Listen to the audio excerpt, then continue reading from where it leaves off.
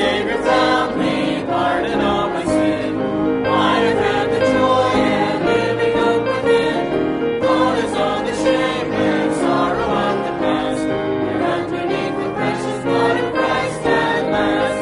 Sing, sing, sing, I'm happy on the way. Sing, sing, sing, I love Him more each day. Sing, sing, sing, I know He's mighty sure. He saves and keeps and sanctifies me by His blood.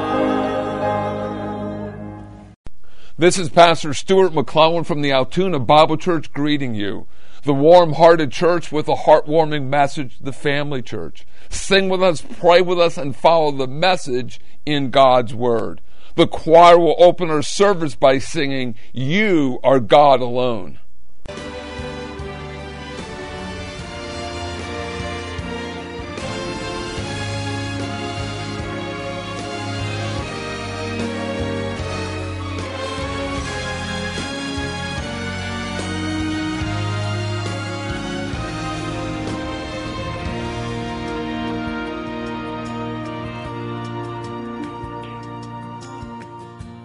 You are not a God created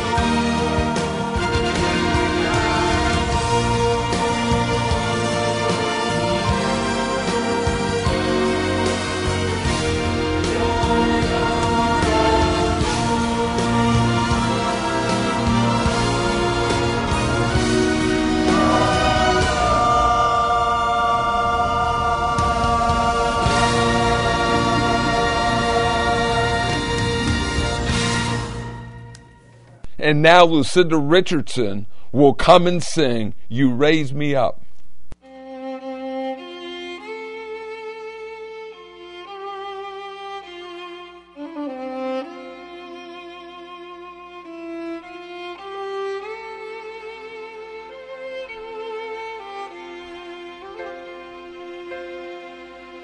When I am down and oh my soul so weary, when troubles come and my heart burden me, then I am still and wait here in the silence until you come and sit a while with me.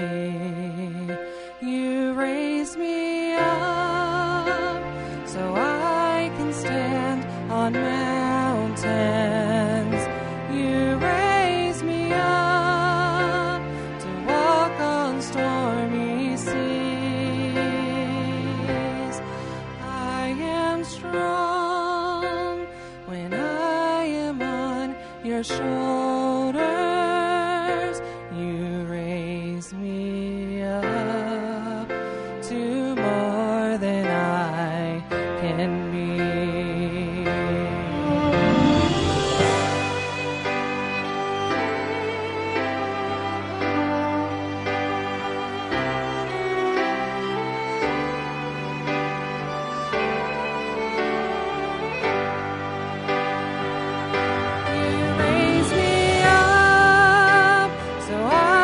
Stand on mountains.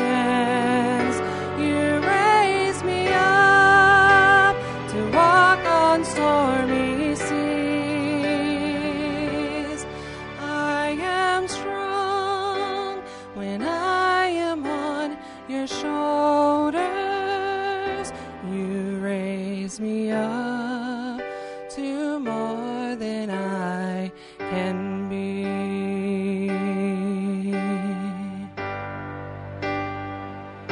There is no life without its hunger. Each restless heart beats so imperfectly. But when you come and I am filled with wonder, sometimes I think I glimpse eternity.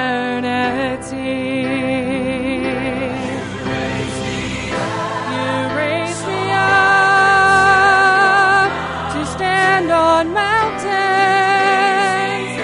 You raise me up on stormy seas.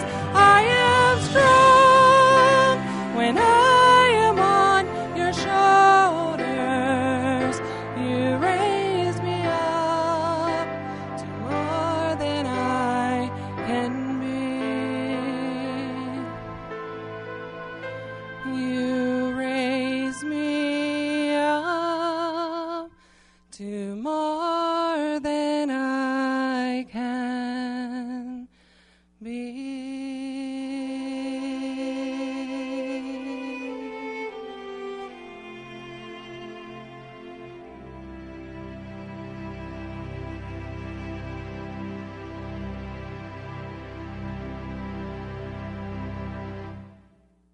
We now have Randy Bickle playing on the piano this wonderful number, Since Jesus Came Into My Heart.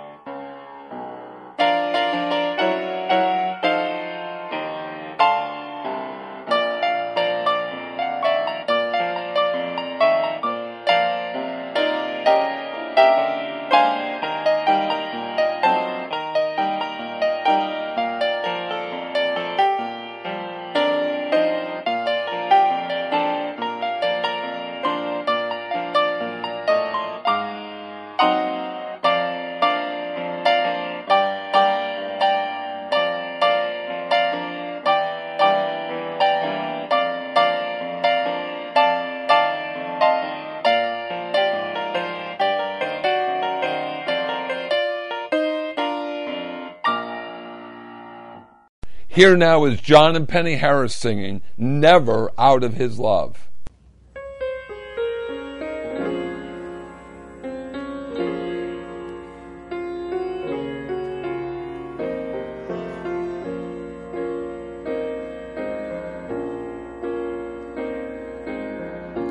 There are days you think you can't get through.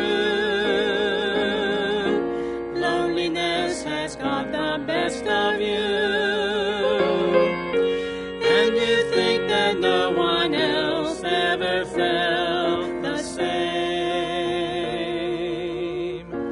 Though it seems your friends are hard to find, they're a promise that should ease your mind. You will never be alone when you call His name.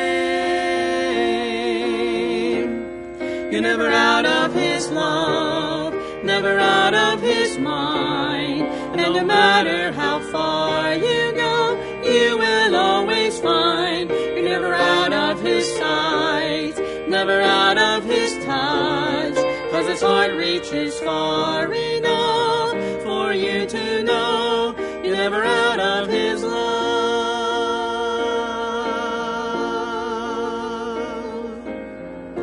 Jesus knows the world you're living in.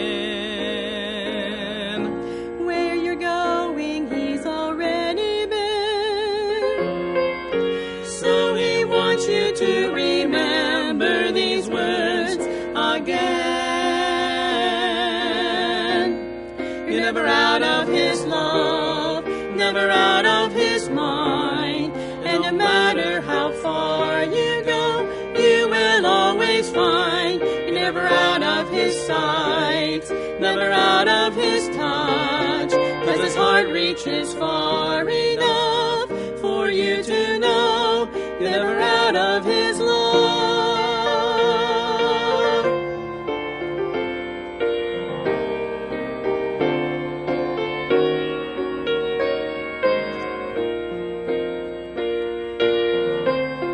You're never out of His love, never out of His mind. And no matter how far you go, you will always find you're never out of His sight, never out of His touch. 'Cause His heart reaches far enough for you to know you're never out of His love,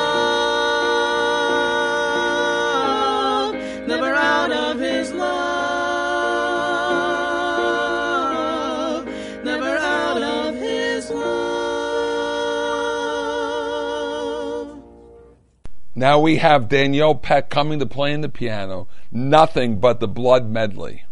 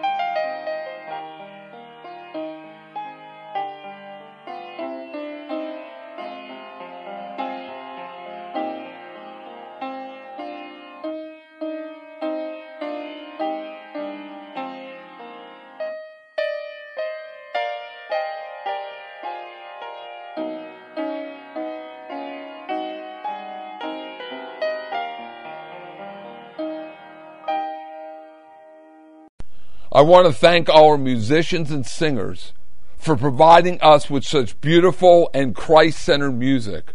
Our sermon topic is the words of the Lord Jesus Christ rightly divided. 2 Timothy 2:15 says, "Study to show thyself approved unto God, a workman that needeth not to be ashamed, rightly dividing the word of truth." Before we begin our study, we need to emphasize some important central biblical doctrines concerning the Word of God. 2 Timothy 3:16 says that all Scripture is given by the inspiration of God and is profitable for doctrine, for reproof, for correction, for instruction in righteousness. 2 Samuel 23 verse 2 says, "The Spirit of the Lord spake by me, and His word was in my tongue." There is no error in the Word of God. All parts of the Bible are equally inspired. Verbal plenary inspiration. The word plenary means complete in all respects, unlimited or full. Plenary means that inspiration is fully extending to all parts of the Bible, to all the words. There are no degrees of inspiration. The Bible is like no other book. Not just parts of it are inspired, not the thoughts, not even the writers. The issue are the words. These are the words that proceed out of the mouth of God.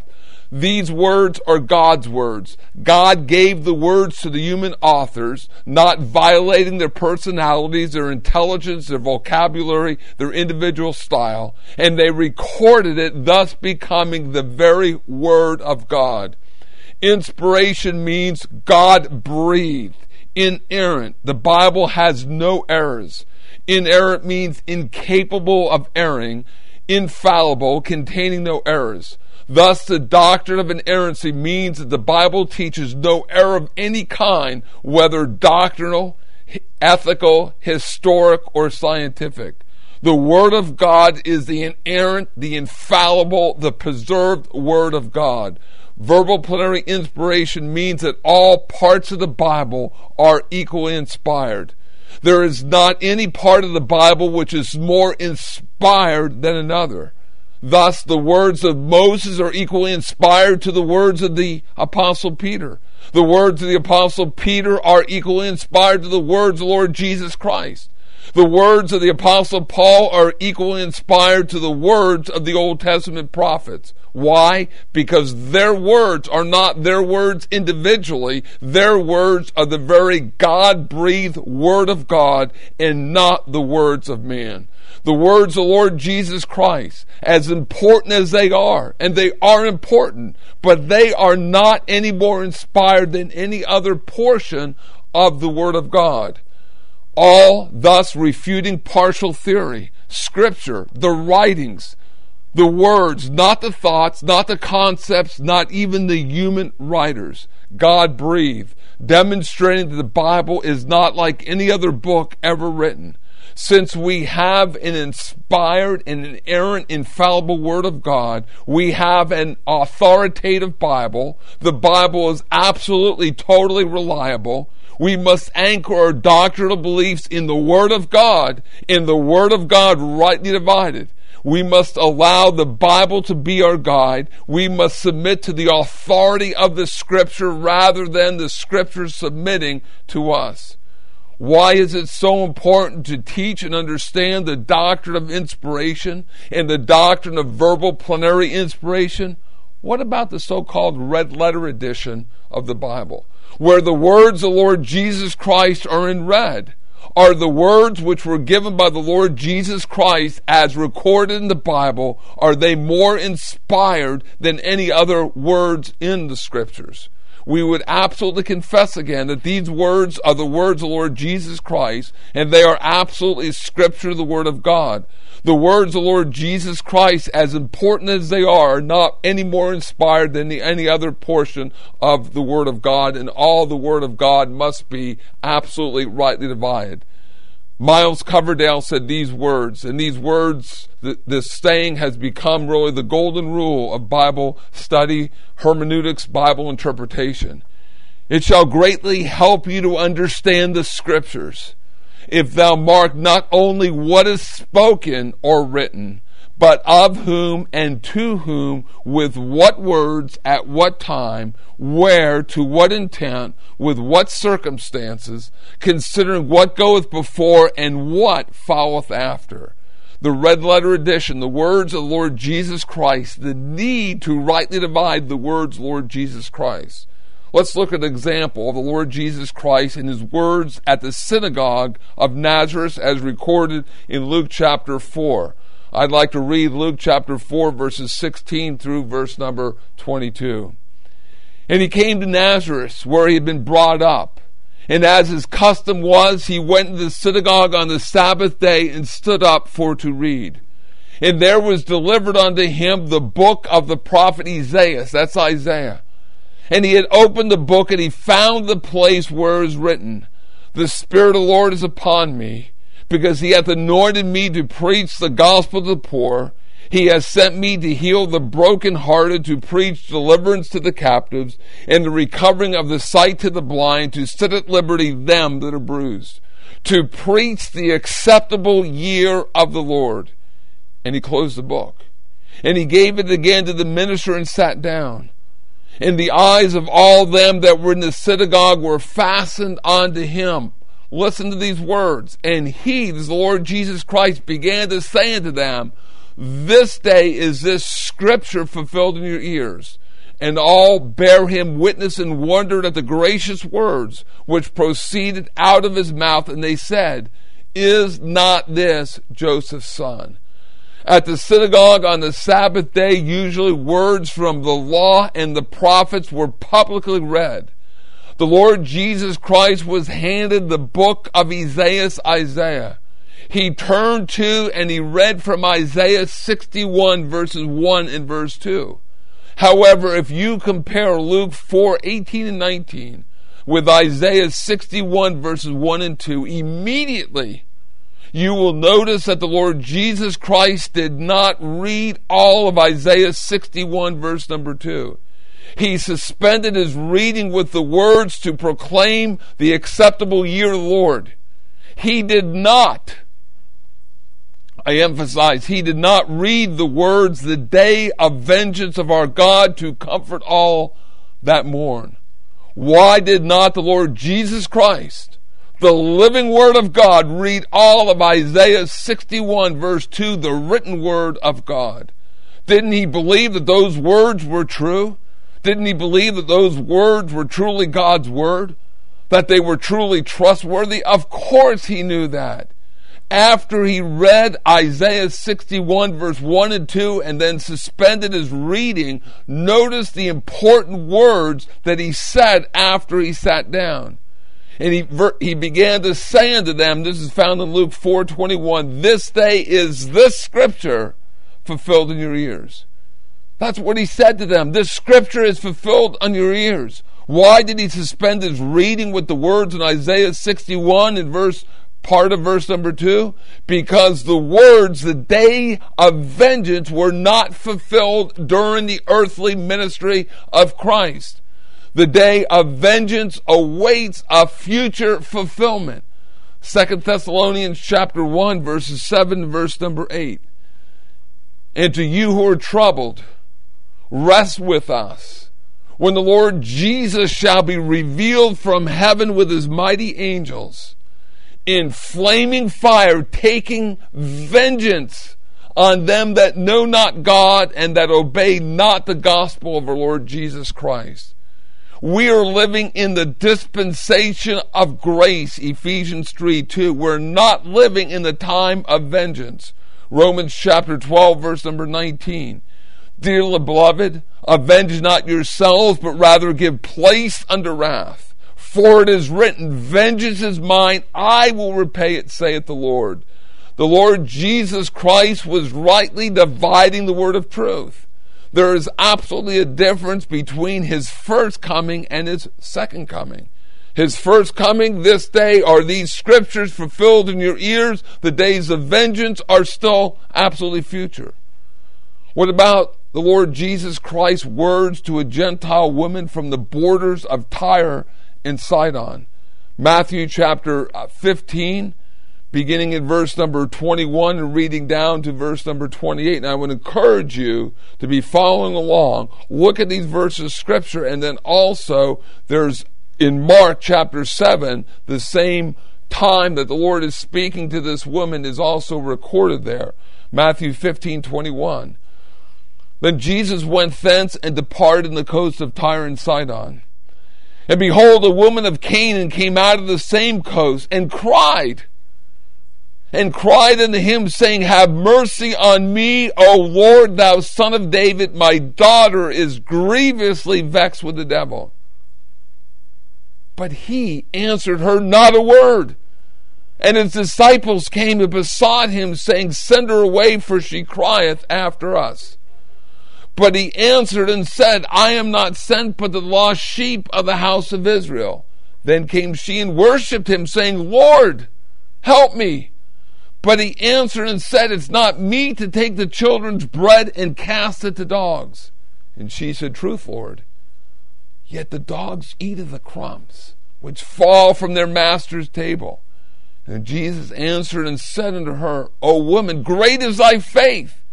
Be it unto thee, even as thou wilt. And her daughter was made whole from that very hour.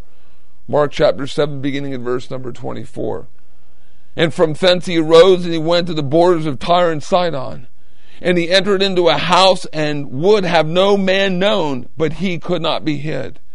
For a certain woman, whose young daughter had an unclean spirit, heard of him, and came and fell at his feet. The woman was a Greek, Syrophoenician by nation. She's a Gentile. And she besought him that he would cast forth the devil out of her daughter. But Jesus saith unto her, Let the children first be filled, for it is not meet to take the children's bread and cast it unto the dogs. And she answered and said unto him, Yes, Lord, but yet the dogs under the table eat of the children's crumbs. And he said unto her, For this saying, that's the statement of her faith, for this saying, Go thy way, the devil is gone out of thy daughter.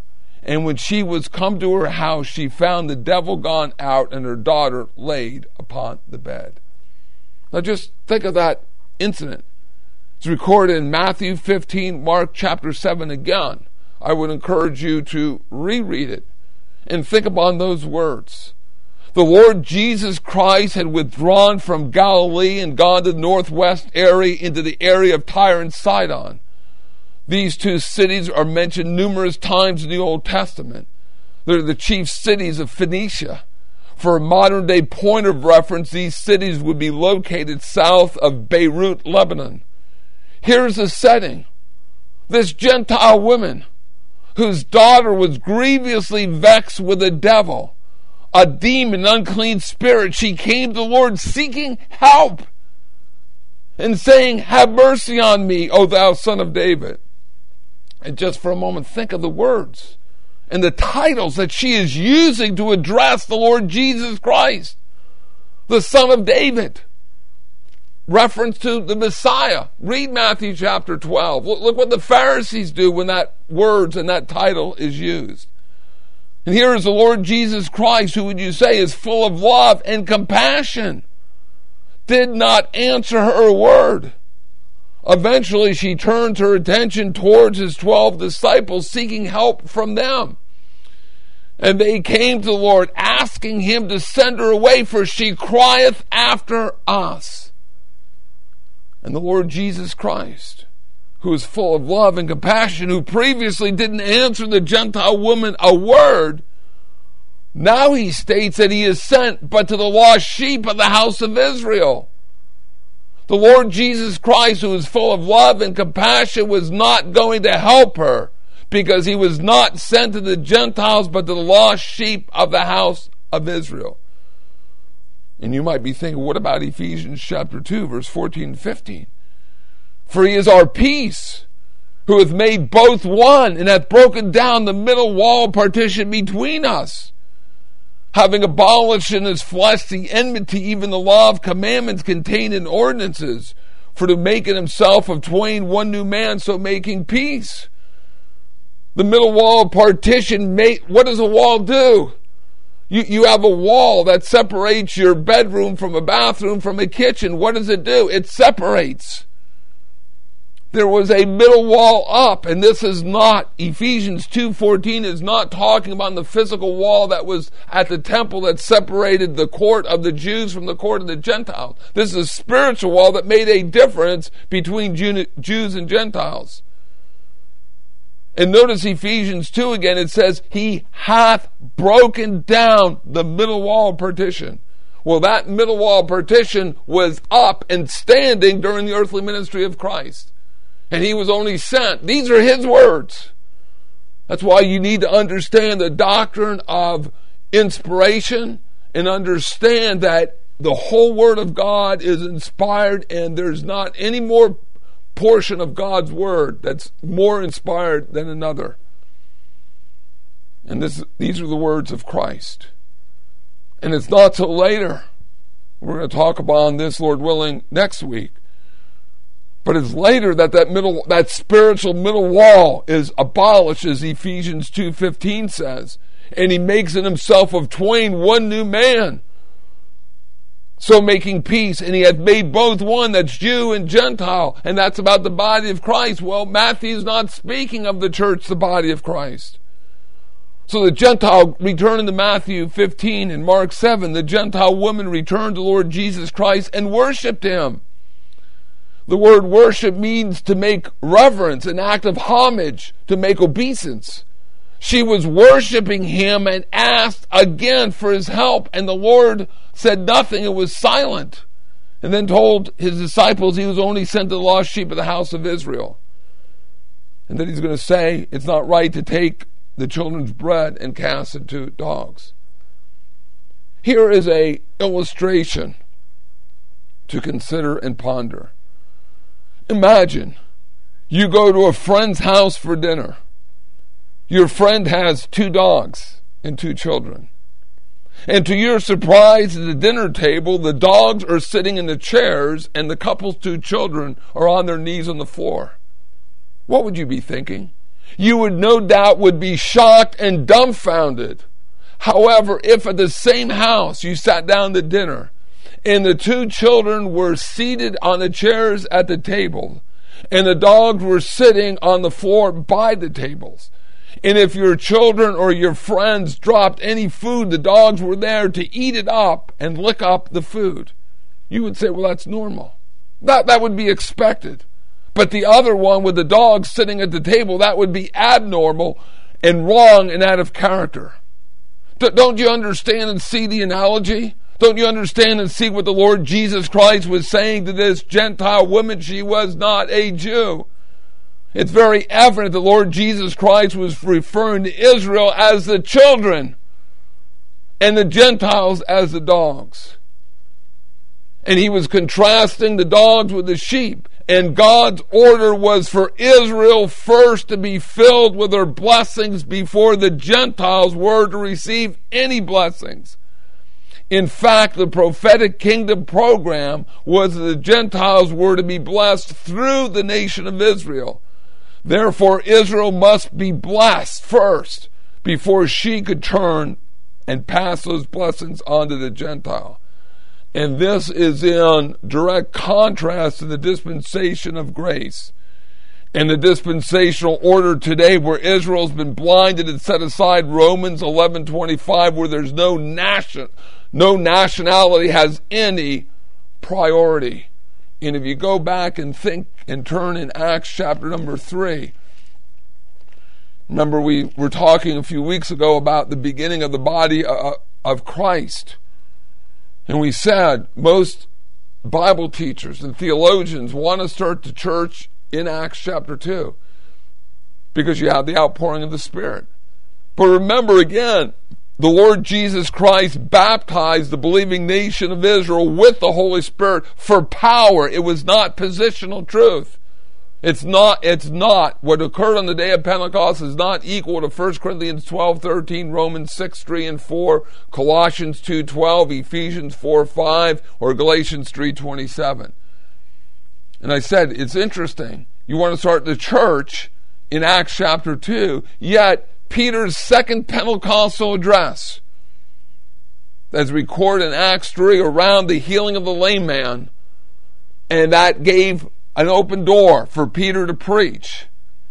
And what does he say at the end of Acts 3 as he's addressing the people? And remember, if you keep going into the 4th chapter, you find out how the Jewish religious leaders, how the priests and the Sadducees, how they reacted to what Peter was saying, and they were grieved. Read Acts 4:2. But look at the end of Acts chapter 3, beginning in verse 24 down through verse 26. Yea, and all the prophets from Samuel and those that follow after, as many have spoken, have likewise foretold of these days. You are the children of the prophets. Who's he addressing? He's addressing the nation of Israel, who would be there at the temple because it was a time of prayer. Acts 3:1 says, Peter and John went up together into the temple at the hour of prayer, being the 9th hour. You are the children of the prophets, which God, and of the covenants which God had made unto our fathers, saying unto Abraham, and in thy seed shall all the kindreds of the earth be blessed. Unto you first, verse 26 says, unto you first, God having raised up his son, sent him to bless you in turning away every one of you from his iniquity. There were no Gentiles who were saved on the day of Pentecost. Read Acts chapter 2. And I remind you that the day of Pentecost was equal in the Old Testament to the Feast of Harvest, the Feast of Weeks. You're not going to see the word Pentecost in the Old Testament because Pentecost was a Greek word, not a Hebrew word, but it's called the Feast of Weeks, the Feast of Harvest. And God was dealing with the nation of Israel. And if you go back to Matthew 15 or Mark 7 and you look at the woman's demonstration of faith, she understood the only way a blessing was through the children of the nation of Israel. She recognized that she was that dog. She said, true, Lord, yet the dogs eat of the crumbs which fall from the master's table. And because of her faith, the Lord Jesus Christ healed her daughter and cast out the devil, the unclean spirit.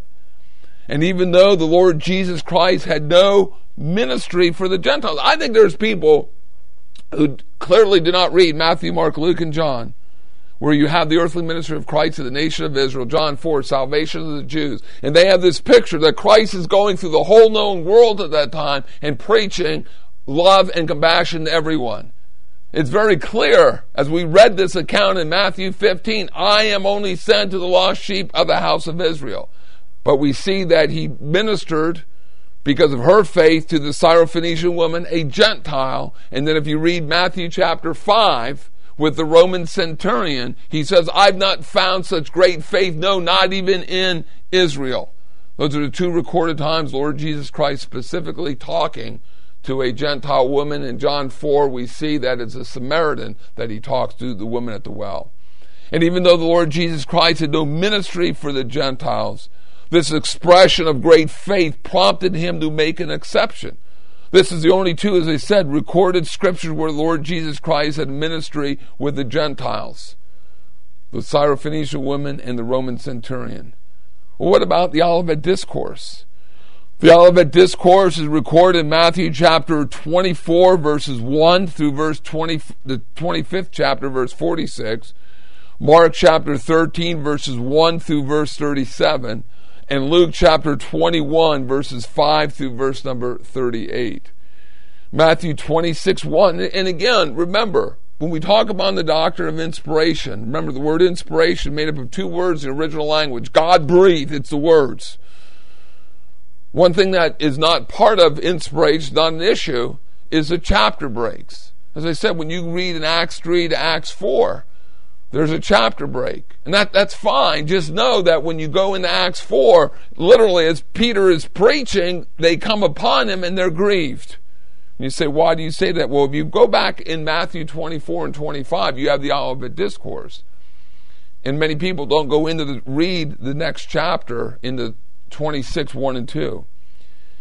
26, 1 and 2 of Matthew says, and it came to pass that when Jesus had finished all these sayings, that would be the Olivet Discourse, Matthew 24, 25, he said unto his disciples, you know that after 2 days is the feast of Passover, and the Son of Man is betrayed to be crucified. The Olivet Discourse, you understand, was given by the Lord Jesus Christ just 2 days before his death on the cross. The discourse was in response to some questions from his disciples. They asked, "When shall these things be? What shall be the sign of thy coming in the end of the age?" And the Olivet Discourse has not been historically fulfilled. If there are people who teach, if there are Bible teachers who teach that Matthew 24, that the Olivet Discourse has already been fulfilled by Titus in 70 AD, that is a wrong interpretation. It awaits a future fulfillment. Matthew 24, verses 4 to verse number 32, the Lord Jesus Christ, in answering their question, he systematically is describing the coming tribulation period, the 70th week of Daniel. And he is teaching them, he is teaching his disciples that they're going to go through this unspeakable period of wrath. But remember, the body of Christ has been delivered from the wrath to come. Pre-tribulation rapture of the church, the body of Christ. Matthew chapter 24, verses 4 to 14. Read them. This is the first part of the week. This is the first 3.5 years. When you get to Matthew chapter 24, verses 15 to verse 20, you're at the middle of the week. That's midpoint. That's when you're going to have the issue ultimately of the mark of the beast going out. Then in Matthew 24, verse 21, it's the second part of the week. It's the last 3.5 years. It's a great tribulation. It's a time of Jacob's trouble. Jeremiah chapter 30, verse number 7. And then when you come and read Matthew 24, verses 27 to 31, you're at the end of the 70th week of Daniel, the tribulation period, and then you have the second coming of Christ. And you might be thinking about the doctrine of the pre-tribulation rapture of the church, the body of Christ. And why did the Lord speak of his coming after the 70th week of Daniel, not before? Because the rapture of the church, the body of Christ, is a mystery, 1 Corinthians 15:51. The Olivet Discourse is speaking of the second coming of Christ and not the rapture. And the Olivet Discourse has not been, I just have to emphasize this, and I can't emphasize this enough. The Olivet Discourse has not been historically fulfilled. It awaits a future fulfillment. The Lord Jesus Christ during his earthly ministry was dealing with the nation of Israel and not the church, the body of Christ.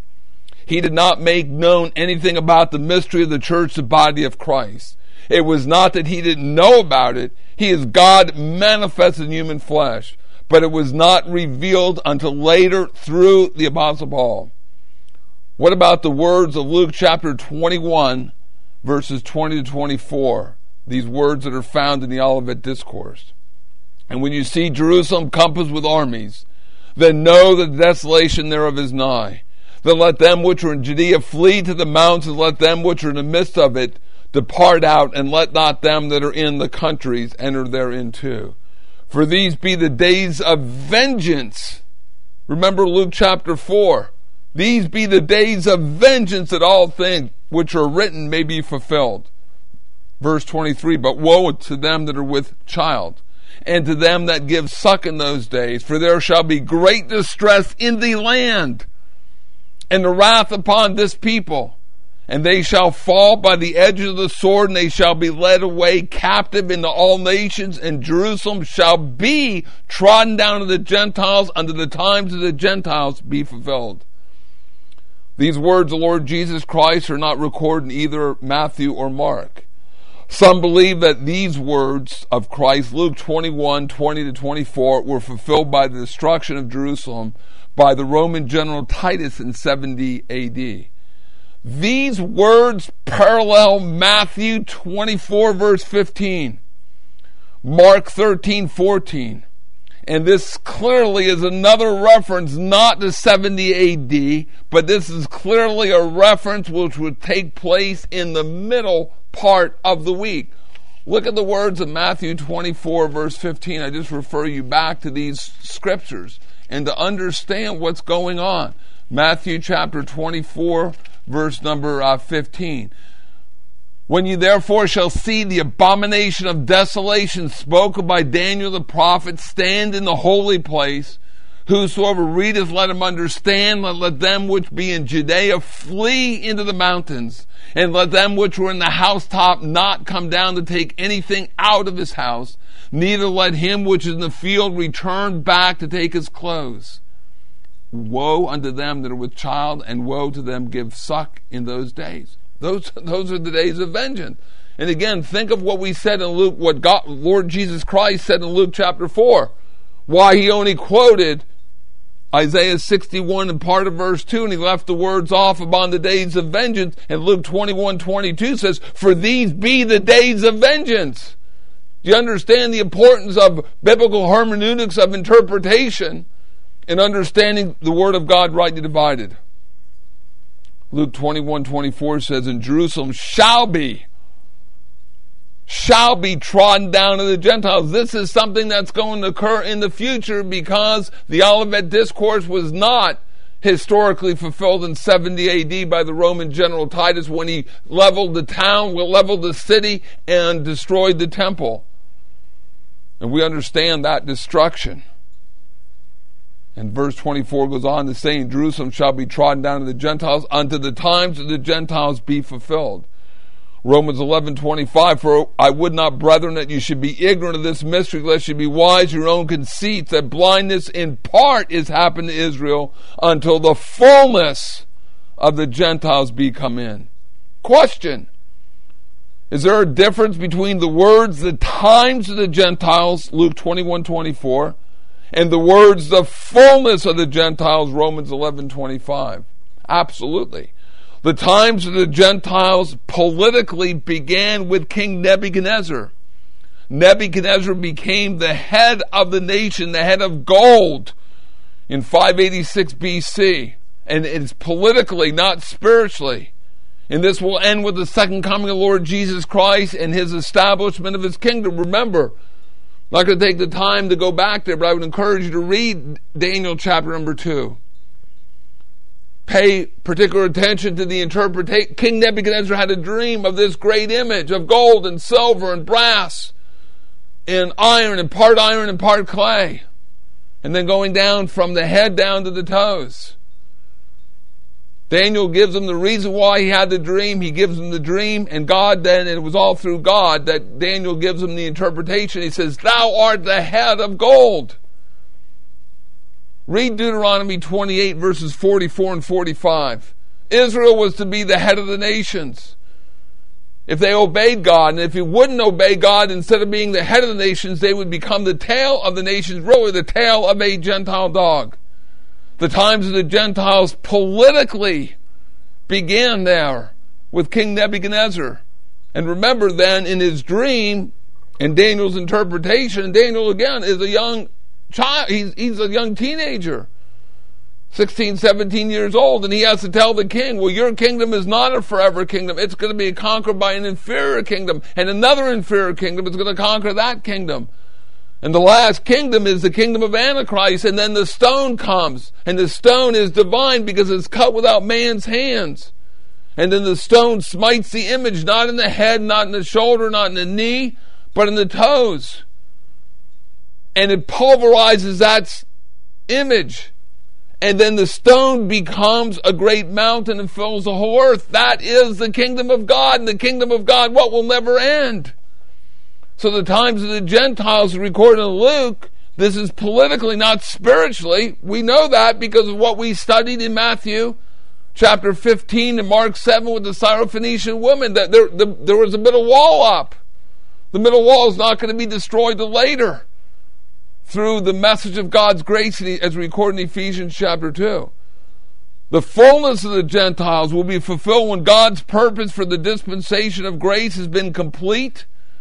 And this dispensation will end with the rapture of the church, the body of Christ, before the 70th week of Daniel. The blinding of Israel is one of the 5 mysteries of the Apostle Paul. And this study has been about seeing the difference between the words of the Lord Jesus Christ during his earthly ministry, and then later, Lord willing, next week, about later the revelation of the mystery given to the Apostle Paul. Why is this so imperative, so important to rightly divide the words of the Lord Jesus Christ? Well, we gave you 2 examples. We showed you and studied the Syrophoenician woman, really also Luke chapter 4, and also the Olivet Discourse. You got to rightly divide. Are those scripture? Absolutely, but they have to be rightly divided. Well, what about his so-called Great Commission? That's recorded in Matthew 28, 19 and 20, Mark 16, 15 to 18, Luke 24, 46 to 49, John 20, 21 to 23, and Acts 1, 8. Lord willing, next week we're going to talk about that. And you'll see why it is so important to study the so-called Great Commission in light of the Word of God rightly divided. Are those words Scripture? Yes, absolutely. All Scripture. 66 books. 39, quote-unquote, Old Testament. 27 New. All Scripture is given by the inspiration of God. They're God-breathed. The very words are the words that proceed out of the mouth of God. But the body of Christ today has been disobedient to following what Titus chapter 1 verse 3 says, and disobedient to 2 Timothy 2:15 to rightly divide God's truth. 2 Timothy 2:15 says, study to show thyself approved unto God, a workman that needeth not to be ashamed, rightly dividing the word of truth. Miles Coverdale, again, you can't get away from that quote that again is referred to as the golden principle, the golden rule of Bible interpretation. It shall greatly help you to understand the Scripture. And Miles Coverdale, let me just interrupt and say that he lived from 1488 to 1569, how important his words are today. This quote in the 21st century. It shall greatly help you to understand the Scripture if thou mark not only what is spoken or written, but of whom and to whom, with what words, at what time, where, to what intent, in what circumstances, considering what goes before and what follows after. All Scripture is for us, but it's not all to us or all about us. And we need to understand that. And that's why, and Lord willing, next week, we don't have the time this evening, but I'd encourage you to read the so-called Great Commission of Christ. When was it given? At what time? What are his words? Who's he speaking to? And again, they're found in Matthew 28, 19 and 20, Mark 16, 15, and verses following, over in Luke 24, John 21, Acts 1, 8. Read those words. Look what the Lord Jesus Christ is saying. Consider again the words of Bible hermeneutics, interpretation, the golden rule of Bible study. Who's speaking? At what time? What's the circumstances? What's going before? What's following after? It's so important to understand that. Why? Because God wants us to be those approved workmen who are not ashamed. God doesn't want us to be ashamed of the Word of God. God wants us to know the Word of God. So if someone comes to you who will not come to a pastor, not come to me or another pastor, and they said, what must I do to be saved? You can show them, this is what the Word of God says, believe on the Lord Jesus Christ and thou shalt be saved. The only way of salvation is through the death, the burial, and resurrection of Christ, and by faith and trust in Him. We're not saved by good works. And this is going to be very important.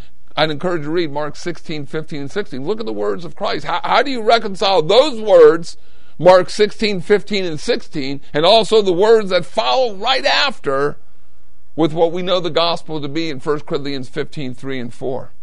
Well, the only answer is rightly dividing the word of truth.